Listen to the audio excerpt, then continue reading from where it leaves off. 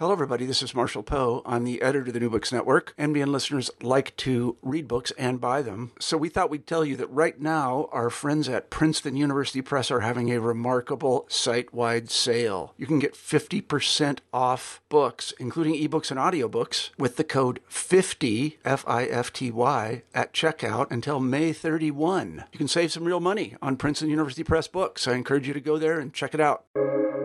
Welcome to the New Books Network. Hello, everyone, and welcome back to the New Books Network. I'm Jana Byers, one of the hosts of the New Books in History Network, and I'm here today with Tamar Herzig. Dr. Herzig is a professor of history at Tel Aviv University and the director of Tel Aviv University's Morris E. Curiel Institute for European Studies, and right now the vice chairperson of the Historical Society of Israel. And we're here to talk about her new book, A Convert's Tale, Art, Crime, and Jewish Apostasy in Renaissance Italy, out in 2019 with Harvard University Press. Hello, Tamar. How are you? Hello. I'm fine. Thank you. How are you? It's August. It's August and I'm wearing a sweater. So I'm obsessed with the weather constantly. Uh-huh. So you're busy. That's a lot of titles. Yes, it's a lot to do, but we're still in the middle of the summer break. So right. we only start teaching in mid or late October this year. I think it's mid-October, but still seems very far away. Yeah, absolutely. Who knows? In 2020, that's a whole nother lifetime. Who knows? Well, we know we will have to be teaching online mostly. So yeah. Well, we hope so. Yeah, our friends who are teaching in person are not thrilled. So yes. I'm glad to hear that's happening. So let's talk about A Convert's Tale. Oh, this was such an exciting and fun book to read. I mean, detailing the life of a very interesting, possibly tragic, and definitely frustrating Italian Jew-turned-Christian goldsmith, who was, on one hand, connected to the wealthiest and most powerful families in northern Italy, and on the other, an inveterate gambler and a general lout. Yes. So this book, you're saying is a tragic figure, also had a tendency to constantly get himself into trouble. Yeah, he definitely has that fatal flaw that I was trained to look for. So this book represents a bit of a departure for you. The era and the location remain the same as your previous work, but your focus has shifted a bit. In Savonarola's Women and in Christ Transformed, we see your interest in women's networks and the construction of the category of women. And that's here, but the dial's twisted the tiniest bit. You're looking at the networks in the Jewish community, and then the artistic community and the construction of masculinity. So I'm curious, how did you come to write this book? So I'm just happy that you summarized my work trajectory so far in such a great way. And it's true that I was always interested in Christian spirituality, in Catholic sanctity and mysticism, and was always interested in the gender dimension. So it was in female spirituality and female mysticism, and in monastic life, in women's monastic life. And so I spent a lot of time working in the archives when I was working on my first book, Savonarola's Women, Visions and Reform in Renaissance Italy. I worked on Ferrara in northern Italy, which was Savonarola's birthplace, and on one particular convent, Santa Caterina da Siena. And at some point, I was allowed to photocopy. It was before you could actually take your cell phone, your smartphone to the archive. So I was allowed to photocopy that convent chronicle. And I just kept the photocopies. And at some point I looked at them because I wanted to, looking for different things. And I came across a nun who was identified as a former Jew, as a convert from Judaism, and as the daughter of a Jewish convert who was also a goldsmith. And Chronicle mentioned his name.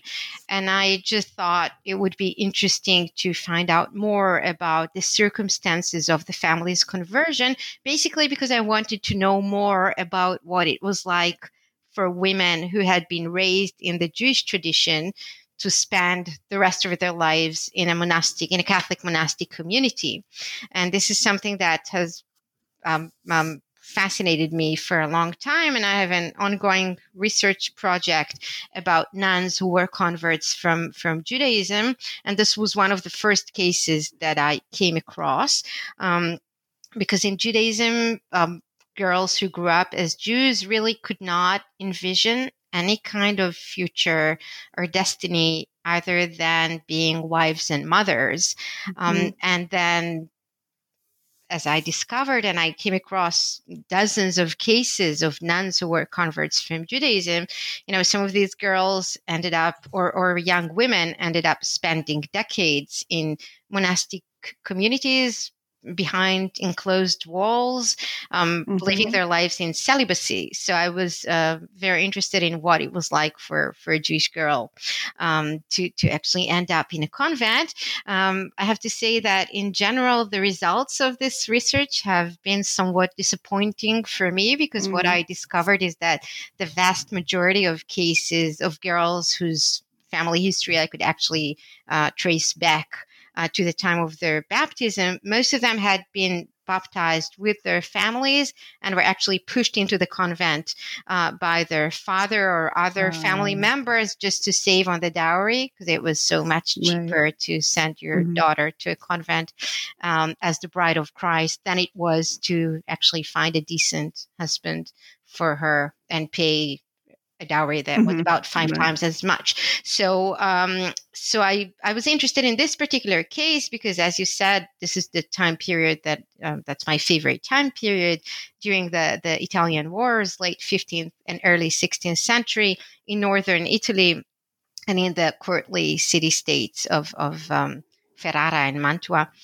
And I have not been able to find hardly anything about this nun, but I did find out so much about her father and why he converted, because I discovered that he was actually, prior to his conversion, the most famous Jewish artist of his time. And one of the two best known Italian Jewish artists of the Renaissance. So he left behind a very long paper trail just because of his professional occupation as an artist who was very successful, and some of the documents that focus on his work, on his professional life, actually enabled me to reconstruct both the reasons for his baptism and the way that conversion from Judaism to Catholicism affected his life and the lives of his family members for several decades. And that is pretty rare, because normally accounts of Jewish apostasy, of conversion from Judaism to Catholicism in Italy, in early modern Italy, just focus on the moment of conversion or on the moment of baptism, actually, which is normally documented. And in this case, as this record regarding the one daughter who became a nun, it was actually possible to reconstruct the impact of conversion for several decades, which provides a fuller picture of what conversion from Judaism actually meant. For the convert and his community. But it is a really exceptional case, in part because of this paper trail. So let's talk about that paper trail you just mentioned. What do your sources include? What kind of things are you looking at? So I have to start by saying that, so after looking for more information about the girl, the nun, unsuccessfully, I have not found any single mention of her outside the convent material. So just her mention in the Convent Chronicle and in one other document from the convent.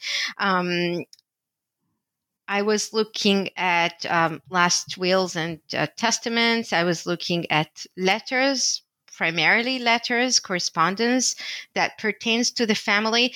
and in payment registers of different kinds for the goldsmith's work, for the different things that he did. I was also very much looking for criminal records from the proceedings against him that actually led to his eventual apostasy. But unfortunately, all criminal records from Ferrara from this period have not survived. So this is one thing that luckily, he was such a celebrity that the rulers of Ferrara and Mantua, who were related, they had family ties. The daughter of the Dukes of Ferrara was married, was a Marchesa of Mantua, Isabella d'Este. So they kept writing each other, and they wrote about him, and he wrote to them. And these letters have survived. So there is a lot of information about that. And actually, letters were the main source that I used. Also, some notarial documents, having to do with money and financial issues and legacies that were left by different people in his family, but mostly letters in different archives. And that was also interesting because, Jewish history in the Renaissance, as other scholars have shown, is a history of mobility. We think about the Jewish community in Mantua or the Jewish community in Ferrara, but actually Jews were very mobile. And in his case, it was very, very clear. He was born in Florence. His father was probably from southern Italy. His mother was from northern Italy, from a place near Ferrara. Then after the father's death, they moved to Bologna. And then as the convert himself, prior to his conversion, is seeking professional training and then work, he starts moving around in the Mantovano area and ends up settling in Ferrara. So, which is why documentation about his life and his family is scattered all over the place. So I had to work in archives in Ferrara, in Modena, in Mantua, in Bologna, in Florence. And in different kinds of archives. So, but that was fun. Yeah, but fun. Probably a little bit frustrating learning all the little idiosyncrasies of each archive, but mostly fabulous, I'm guessing. I could only look back at this period in which one could actually travel freely to archives and miss those happy days when international traveling was actually possible. Yeah, well, or, just going to another city on public transportation. It sounds so nice, doesn't it? It's like a dream. Yeah. Okay, real quick, you mentioned the letters, and I think we all know what those mean. But when you talk about notarial records, this sounds really dry. They are. Yeah, they are really. But they can tell us some interesting things, right? So is there something really cool you learned that you want to tell me about? Well, the notarial documents were not that interesting, except for the fact that they actually reveal how converts could benefit from their conversion, because as converts, they could actually sue or threat to sue their family's acquaintances and just get more than their share of a specific inheritance. And this is something that I came across. But sources in general, they can be very dry, but tell you a lot. So one of the sources that I enjoyed very much was the inventory of the jewelry, just a list of jewelry pieces of Lucrezia Borgia, who was the last major patron of this goldsmith. And just by looking at this very long and boring list of pieces of jewelry, you can learn that this convert artist was so highly esteemed that the Duchess Lucrezia Borgia actually ordered more pieces of jewelry and luxury objects from his workshop than from any other goldsmith or jeweler who was working in the Ferrara area at that time, and that his artistic skills were so highly valued that his pieces were actually used as gifts to impress people like the King of France. And that is something that you could find noted in just an inventory of a list of pieces of jewelry. that was drafted by the treasurer of the court. Wow. Yeah. Nice. All right. So let me give a quick overview of what we got here. So this is the story of Salomone de Sesso, the Jewish goldsmith, who had a very complex relationship with and occasionally ran afoul of his fellow Jews. He is then charged with sodomy, amongst other things, and converts to Christianity. And then as Ercole de Fidelis, the faithful, which you can't see me, but I am rolling my eyes. He enjoyed the favor of the likes of Isabella d'Este and Lucrezia Borgia. And then when he loses their support and loses them and falls into poverty, probably aided by his severe gambling problem. And then he's forced into exile and dies unnoticed, right? Well, he doesn't lose they just die one after eventually they die. Yeah. It takes almost 20 years for them all to die, but then they die and their successors are not as interested in him. Mm-hmm. So he's still receiving commissions, but we have to keep in mind that this is in the it's the last decade of the Italian wars, and this area of northern Italy in particular is suffering from a severe economic crisis. So most people can just not afford luxury objects of the kind that the goldsmith specialized in. So. Yeah. Well, and even in the best of days, right? Very few women quite have good taste. Women and men. And men, obviously, yes. Lots of, because, well, that's another thing you talk about, right? Is like how much jewelry is a status symbol amongst men and women. Yeah.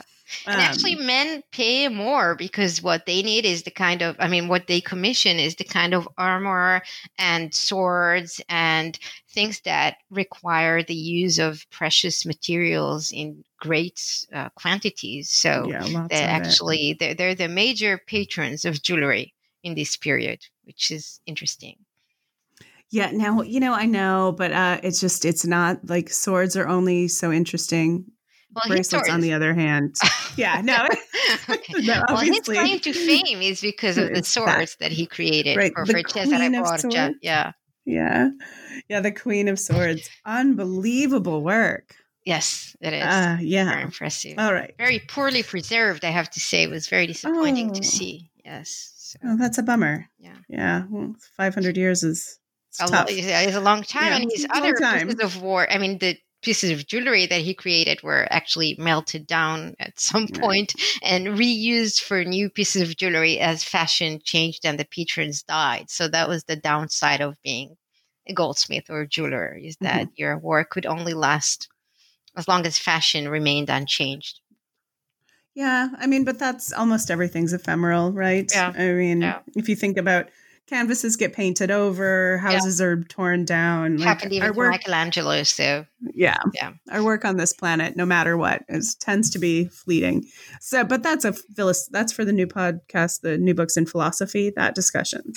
We'll get back to right. Yes.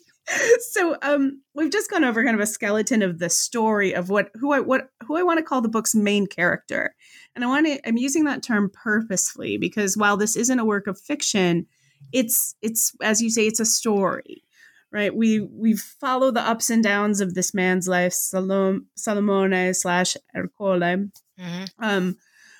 But and so we have this story like in his biography, which is fabulous, and you use that to talk about some really big issues in Renaissance historiography. And before we get to those specifically, I want to talk about this technique, that of microhistory. So tell me how you came to choose this method. What made you think about this?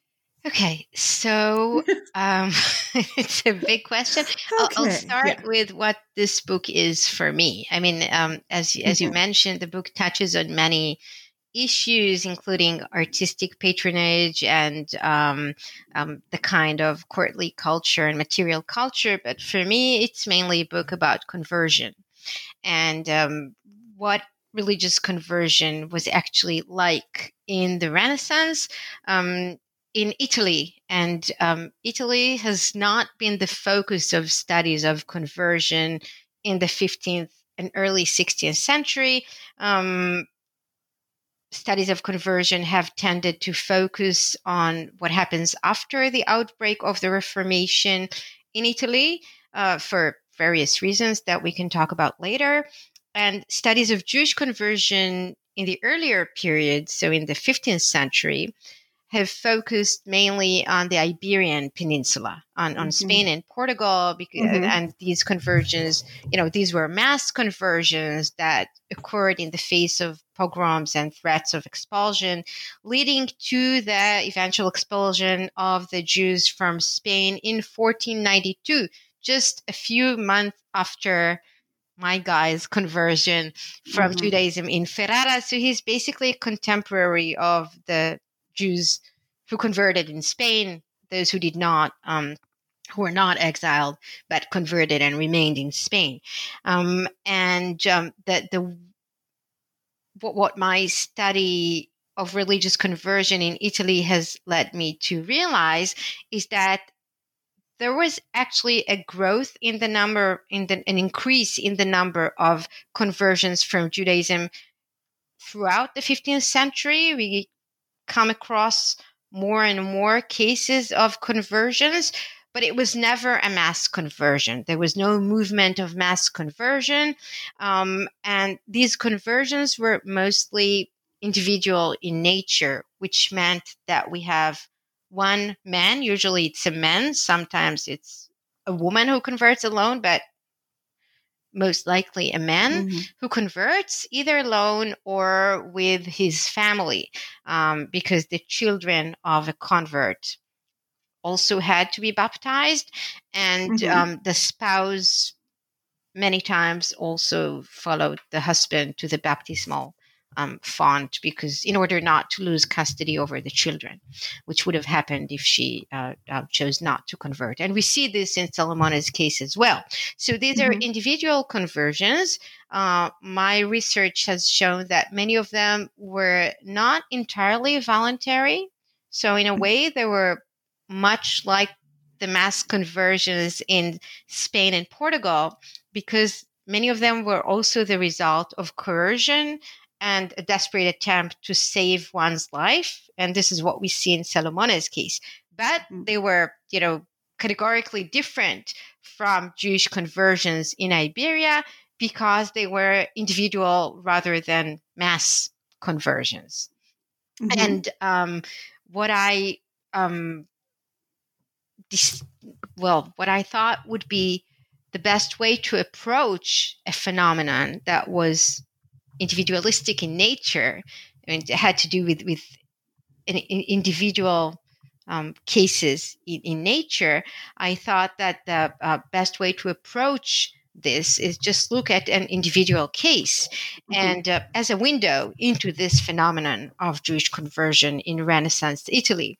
And this one particular case, because of the long paper trail that the protagonist of the conversion left behind, actually made it possible to reconstruct both the motivation and the ramifications of his conversion. And microhistory, as some call it a historiographical practice, and others define it as a methodology, but however you define it, it's a way of looking at a particular small case, small because it pertains to an individual life story or just one event sometimes, or a particular judicial case that is well documented just because the records from the case have survived. And by looking at this one case, you are able to shed light on segments of society that of which we know very little or nothing at all, because they are at the margins of society and not at positions of power like those who are able to leave behind written accounts of what happens to them and what their desires and their wishes were. So in this case, the person in question was a very successful artist. So in one respect, he was exceptional, because how many very talented artists do you have, even during the Renaissance, who achieved this degree, this kind of fame? He really had an international fame already as a Jew.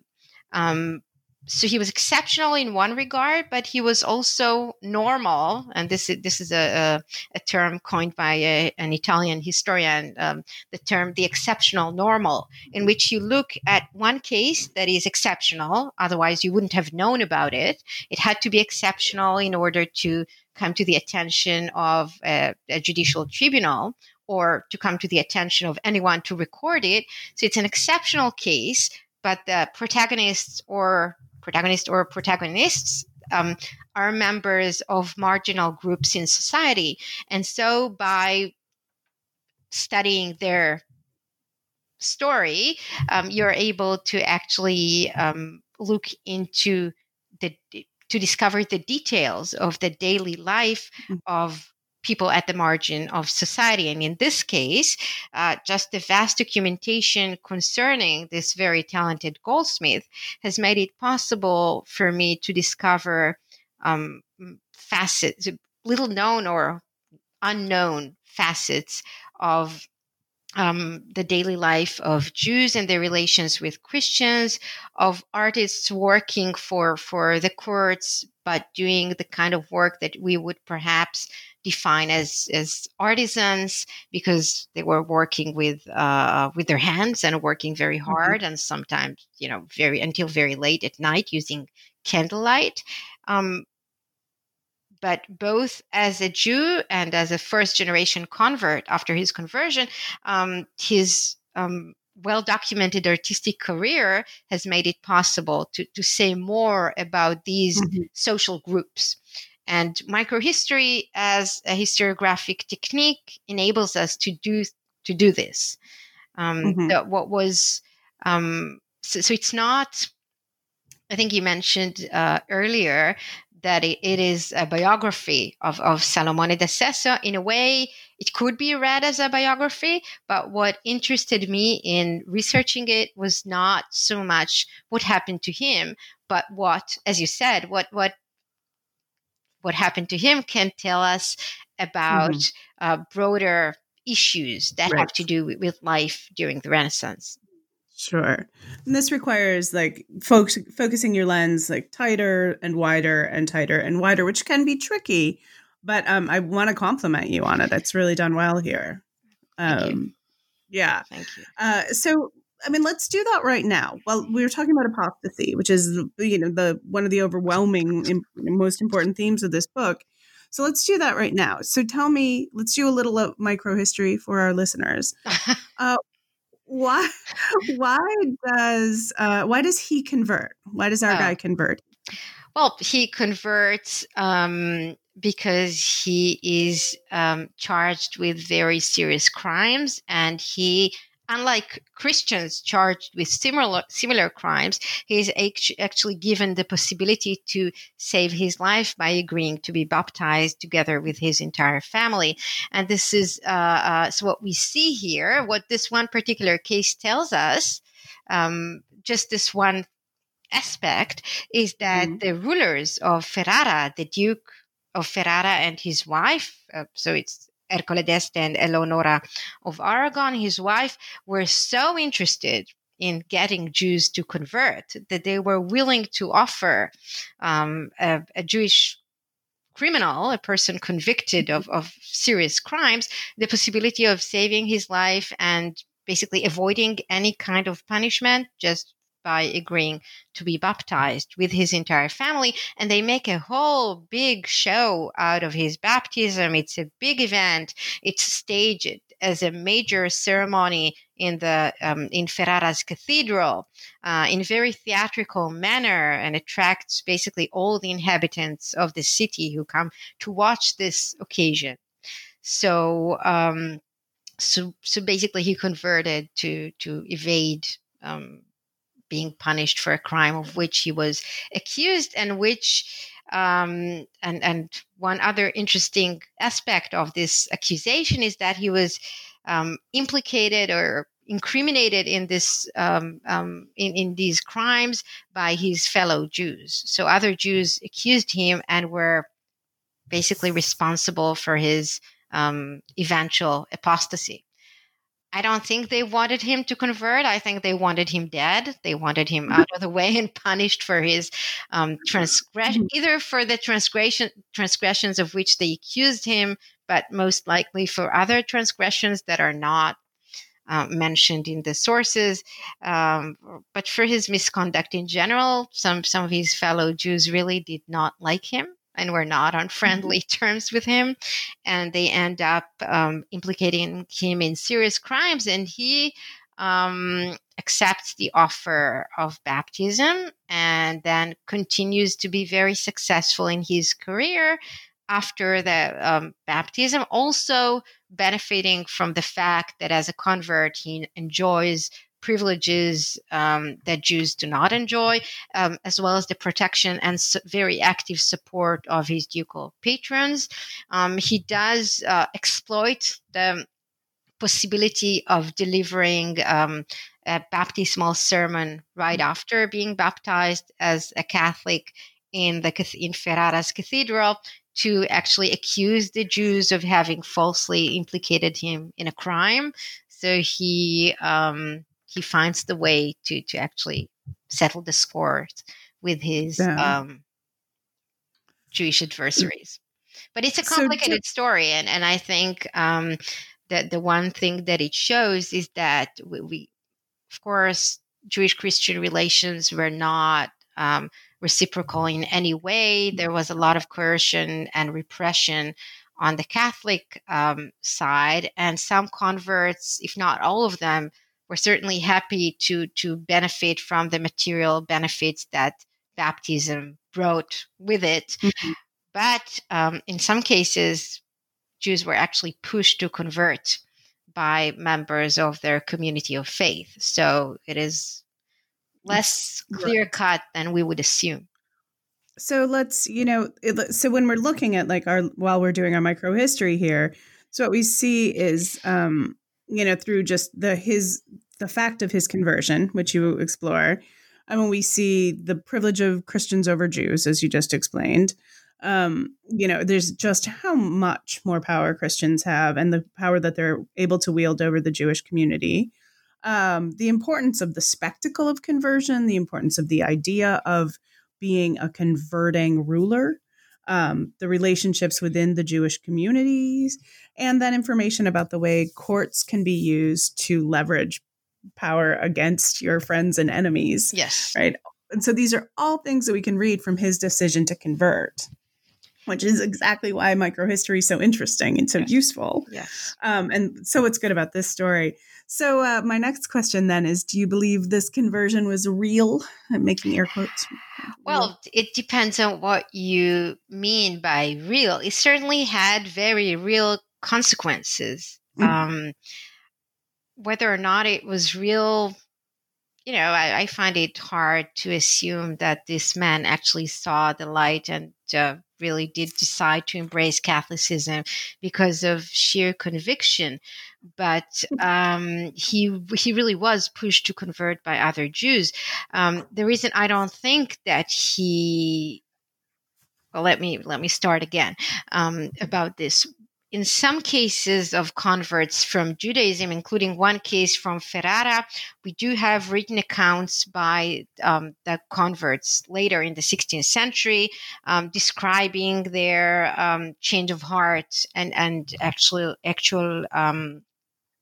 religious and theological decision to convert. In Salomona's case, what we have is the oration that he was basically compelled to deliver in the cathedral, in which he quotes only the very standard citations that are normally quoted on such occasions, and it's clear that he got instructions to do so. The one original piece of information that he adds to the oration concerned the other Jews who he claimed were actually responsible for implicating him in a crime that he didn't commit. But later on, we do know that he lived for 30 years. He lived as a Catholic, and he did not give ecclesiastical authorities any reason to suspect that his conversion was not genuine, in the sense that he was never accused of reverting to Judaism.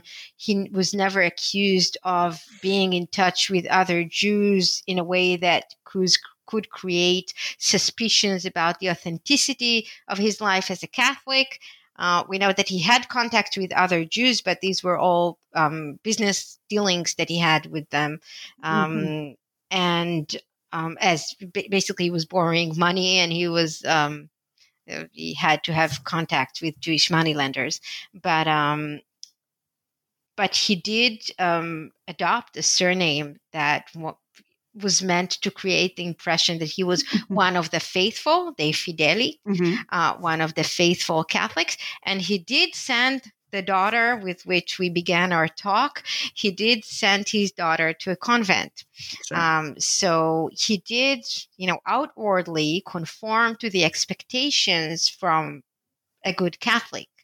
And in Catholicism, as well as in Judaism in this period, practice could not really be separated from belief. Sure. The two were inseparable. So, he behaved like a Catholic. As far as we know that he worked on Saturdays. I found one letter that describes a visit to his workshop on a Saturday to make sure that he was hard at work for Isabella d'Este, for a commission that he was late with consigning. And he was working with his son just on a Saturday. So this means that he had to conform to Catholic time, which was different from Jewish time. But in this context, it is interesting just to note that before his conversion, I do know that he was not an estranged Jew. I mean, he was certainly behaving as a Jew was expected to behave before his conversion, and as a Catholic was expected to behave after his baptism. So prior to his conversion, I know that, for instance, he would stay and eat only at the Jewish hostelry in Ferrara.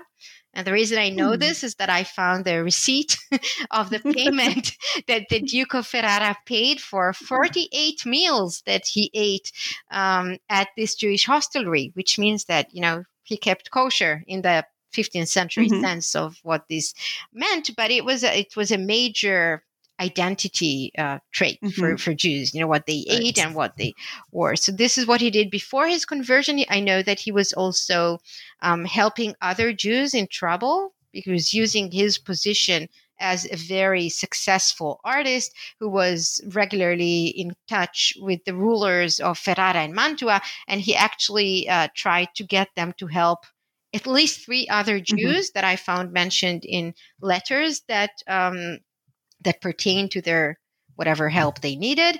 So he was not an estranged Jew prior to his conversion, but then apparently he behaved as a Catholic after his conversion. And But just to say one more thing about microhistory,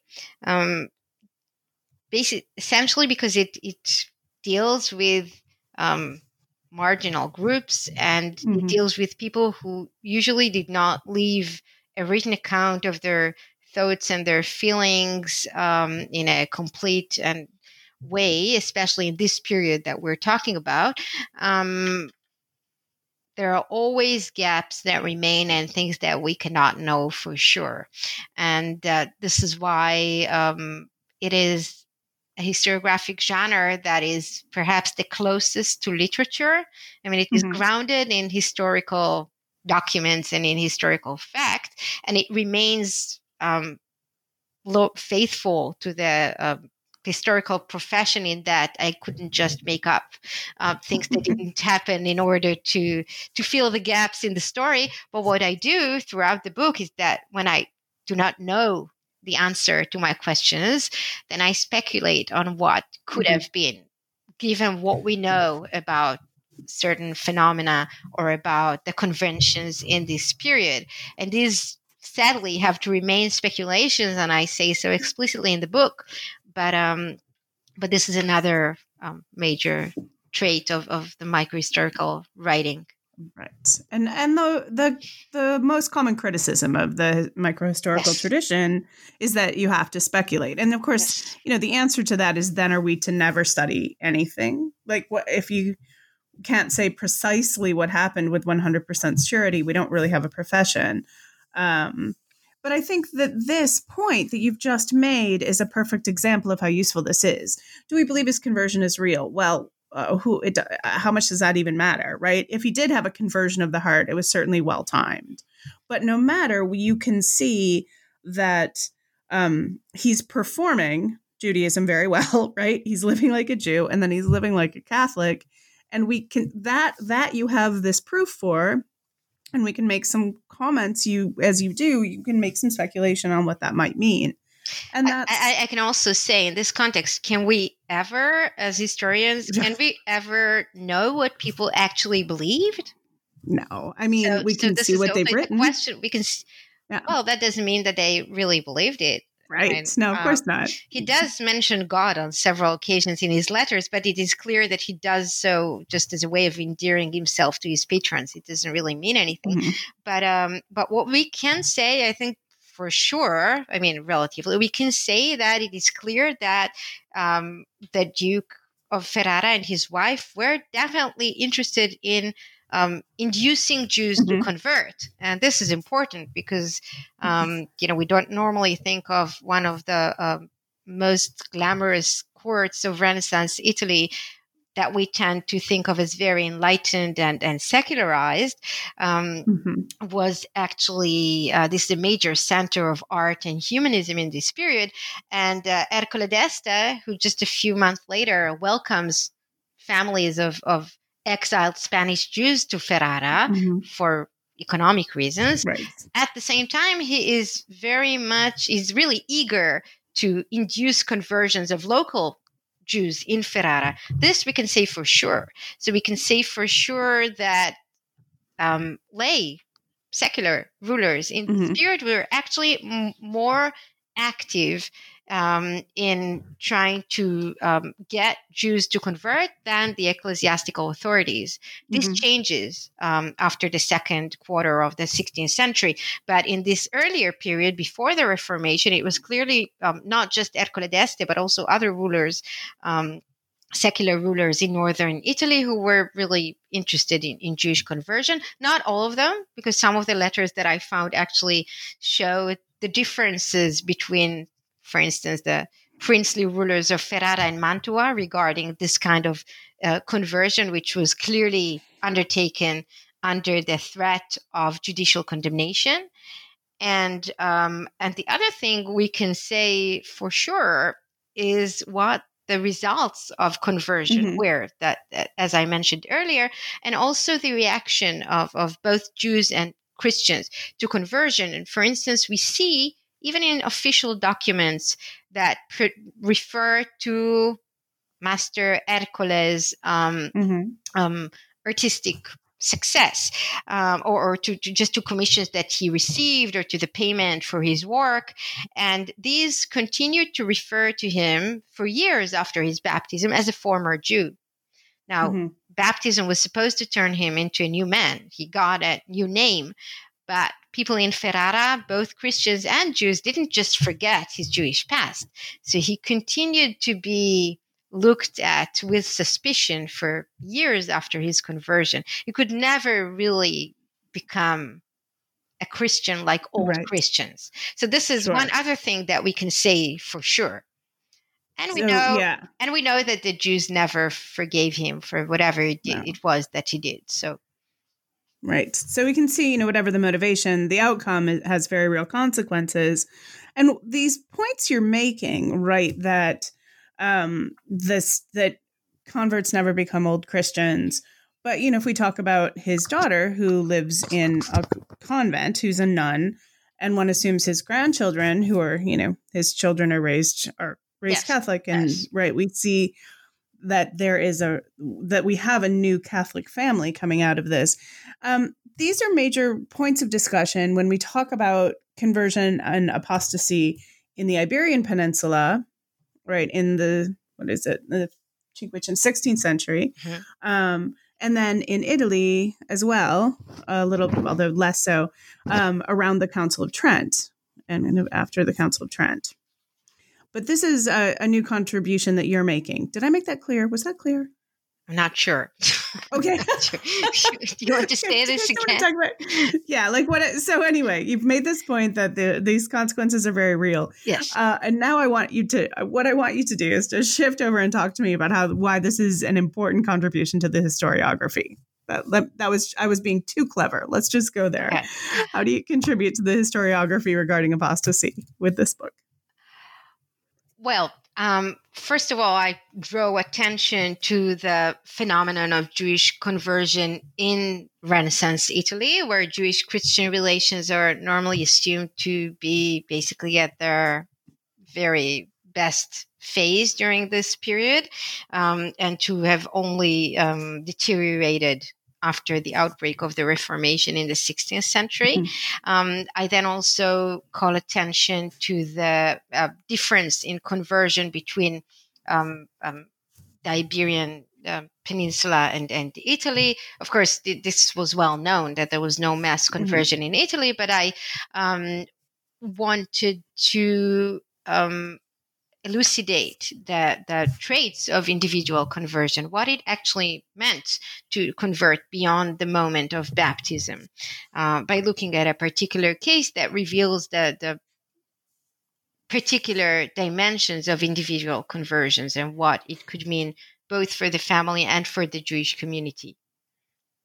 And then also the broader social attitudes toward conversion on the part of Christians, both the ruling elites in different places and the local population.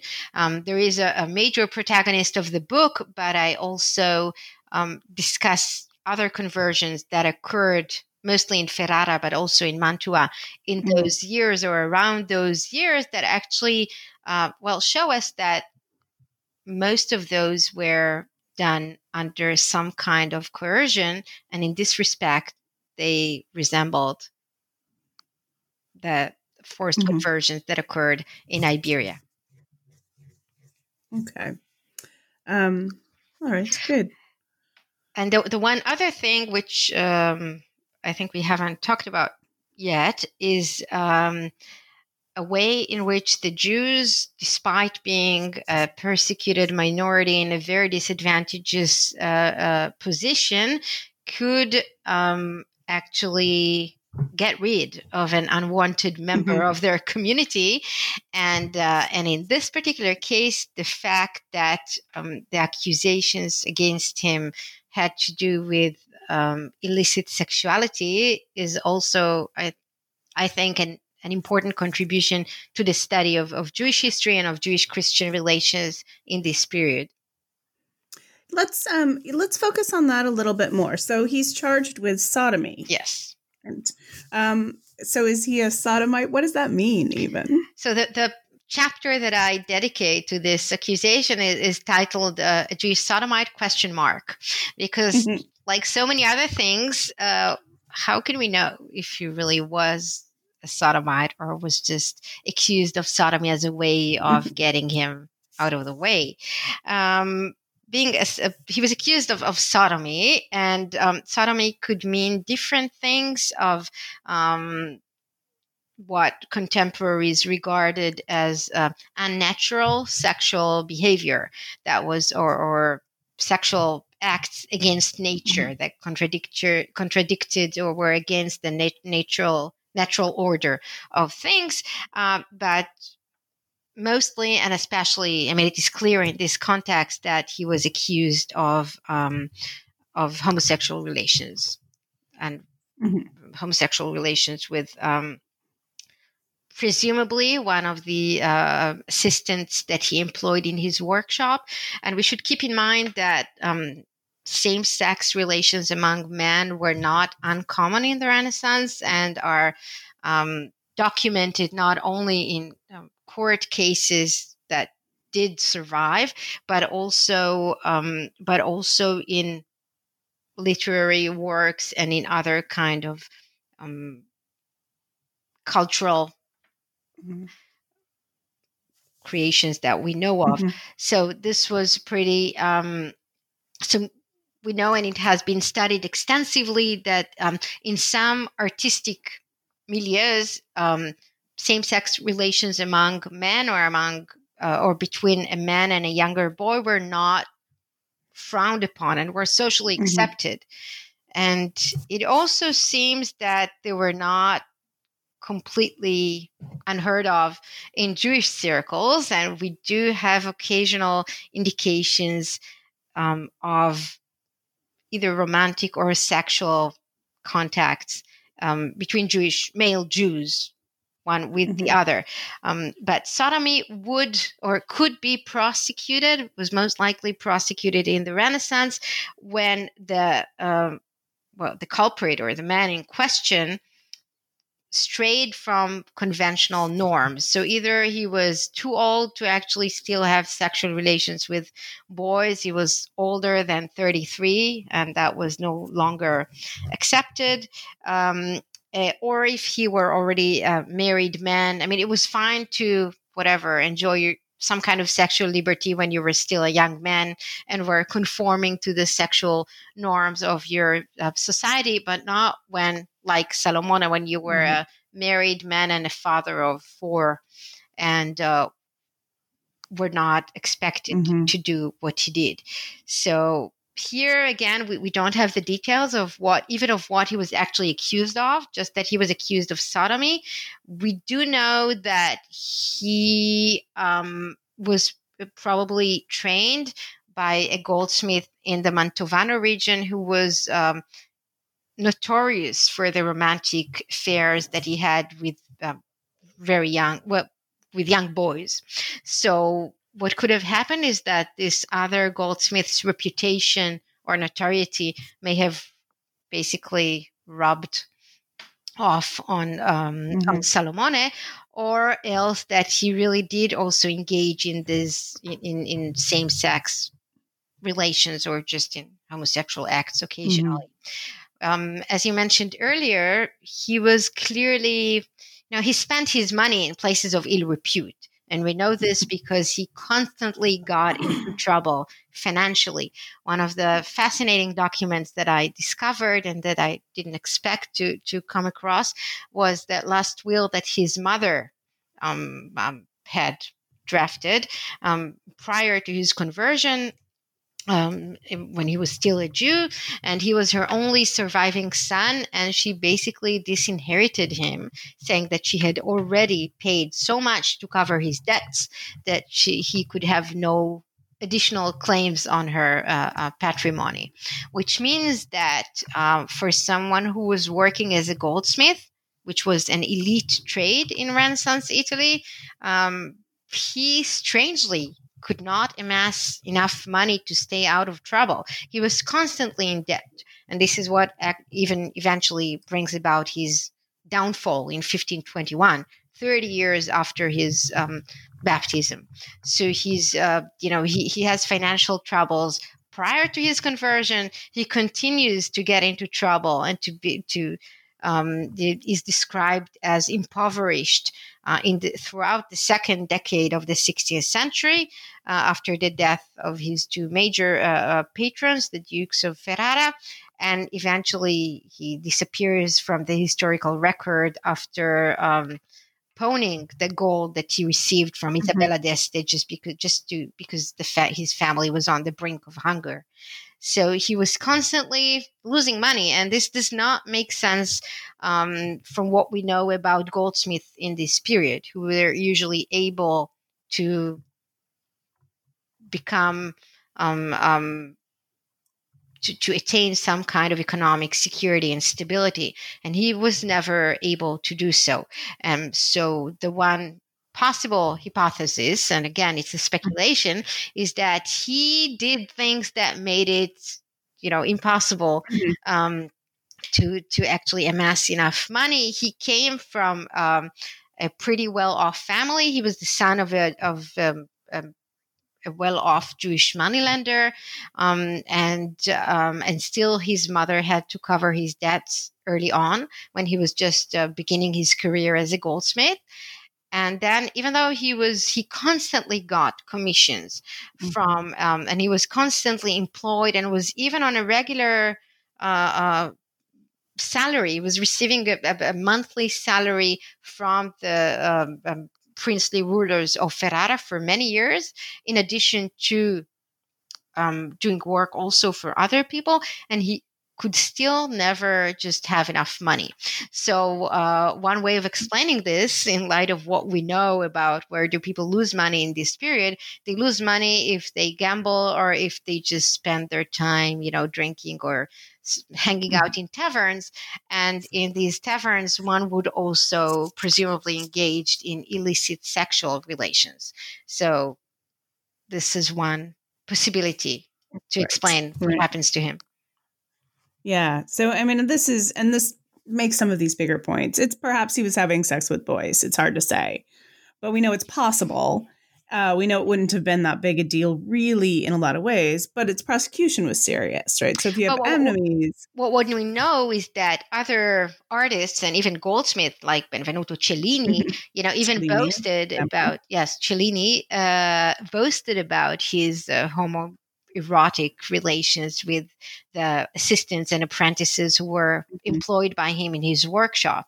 So, Salomone had 2 Jewish assistants to begin with, and 2 or 3, and he may have exploited them, and they may have turned against him. So it is certainly possible. It wouldn't have been exceptional during this period. What was exceptional, as you just noted, is that he was actually prosecuted for sodomy and for other things, mostly of financial nature. Yeah. Which, is also about, it goes to demonstrate as well that people, all including Jews, knew how to leverage the courts, and it goes as support to your idea that conversions were often coerced, at least in some ways. Yes, but here I have to say, just to mention some very frustrating aspect of archival research. So I know that Jews were really actively involved in incriminating him. And the reason I know this is that I came across letters that say, we heard from Bonaventura, the Jew, that Salomone da Sesso is also guilty of whatever. But then some of these letters just say, and I'm sending this Jew to you, and he will tell you the details in person. And then you're like, so how are we to know what actually happened? So sometimes we can just never really know what actually happened. So much frustration. Yeah. So on the one hand, the wealth of archival documents preserved in Italian archives is just amazing. I mean, it's just you sometimes get the feeling that the Gonzaga and the Este family, especially the Isabella d'Este, they were basically documenting every single day of their life. But then sometimes, very sensitive issues, they knew that it was better to just talk about in person and not write in letters that are then kept in the archive. So that is quite frustrating. Yeah, how many times have you just looked, just like, why couldn't you say one more sentence? Like, I'll read a criminal prosecution. I'm like, really? You couldn't ask this one? You couldn't ask them why they did this? Like, what? I've got 27 folios of stupid questions, and never once did you ask the one I really want to know. Yeah. But then you sometimes also get, and there are nice surprises in the archives as well. For instance, just for his baptismal ceremony, I found 4 different letters that were all sent from Ferrara the day or two after his baptism that describe just the baptismal ceremony and oration that he was that he had to deliver after that. So this, well, on the one hand, it goes to show how important the event was deemed. Mm-hmm. It was just recorded in great detail. But also there are discrepancies among the different reports reporting the same event. And it is an interesting exercise for the historian. We tend to trust our documents, but then when you have 4 documents describing the same pretty, limited event in terms of the time that it took, and there are pretty serious discrepancies among them. What do you do? So this is also a question that I had to cope with. Wow. That's yeah. What do you do? Which is that's a really cool point to end on. I think it's a great place to stop. I've taken up so much of your time. I have about 1 million more questions, but we've been at this for a while. So let's wrap this up. So tell me what's next. What are you working on now? So I continue to work on the conversion of Jewish girls and women in Italy who became nuns, and one of the other, but they keep leading me to different stories. And one of the other cases that I worked on pertained to a nun who was of Jewish origins, but was also a former slave. And she's mentioned in this convent chronicle from Prato as a former slave. And I was like, were there Jewish slaves in Italy? What were they doing in Italy? That is something we never read about in the textbooks on the Italian Renaissance. So, and I like looking at things that are not mentioned in textbooks and adding them to what we should teach about the Renaissance. So I started looking at the phenomenon of Jewish slaves who were brought to Italy and sold as slaves in the Italian peninsula in the early modern era, and female Jewish slaves and what happened to them. And this is my current research project that I'm working on. Yeah. Oh, I'm looking forward to. Yeah, I want you to tell me that. So please write that book. All right. Well, thank you so much, Tamar Herzig, for taking time out of your very busy schedule with many, many hats to talk to me and our listeners today. It's been a lot of fun. Thank you. It was fun. All right, great. Goodbye. And I will give you another call when you get your next workout. All right. Thank you. Ciao, ciao.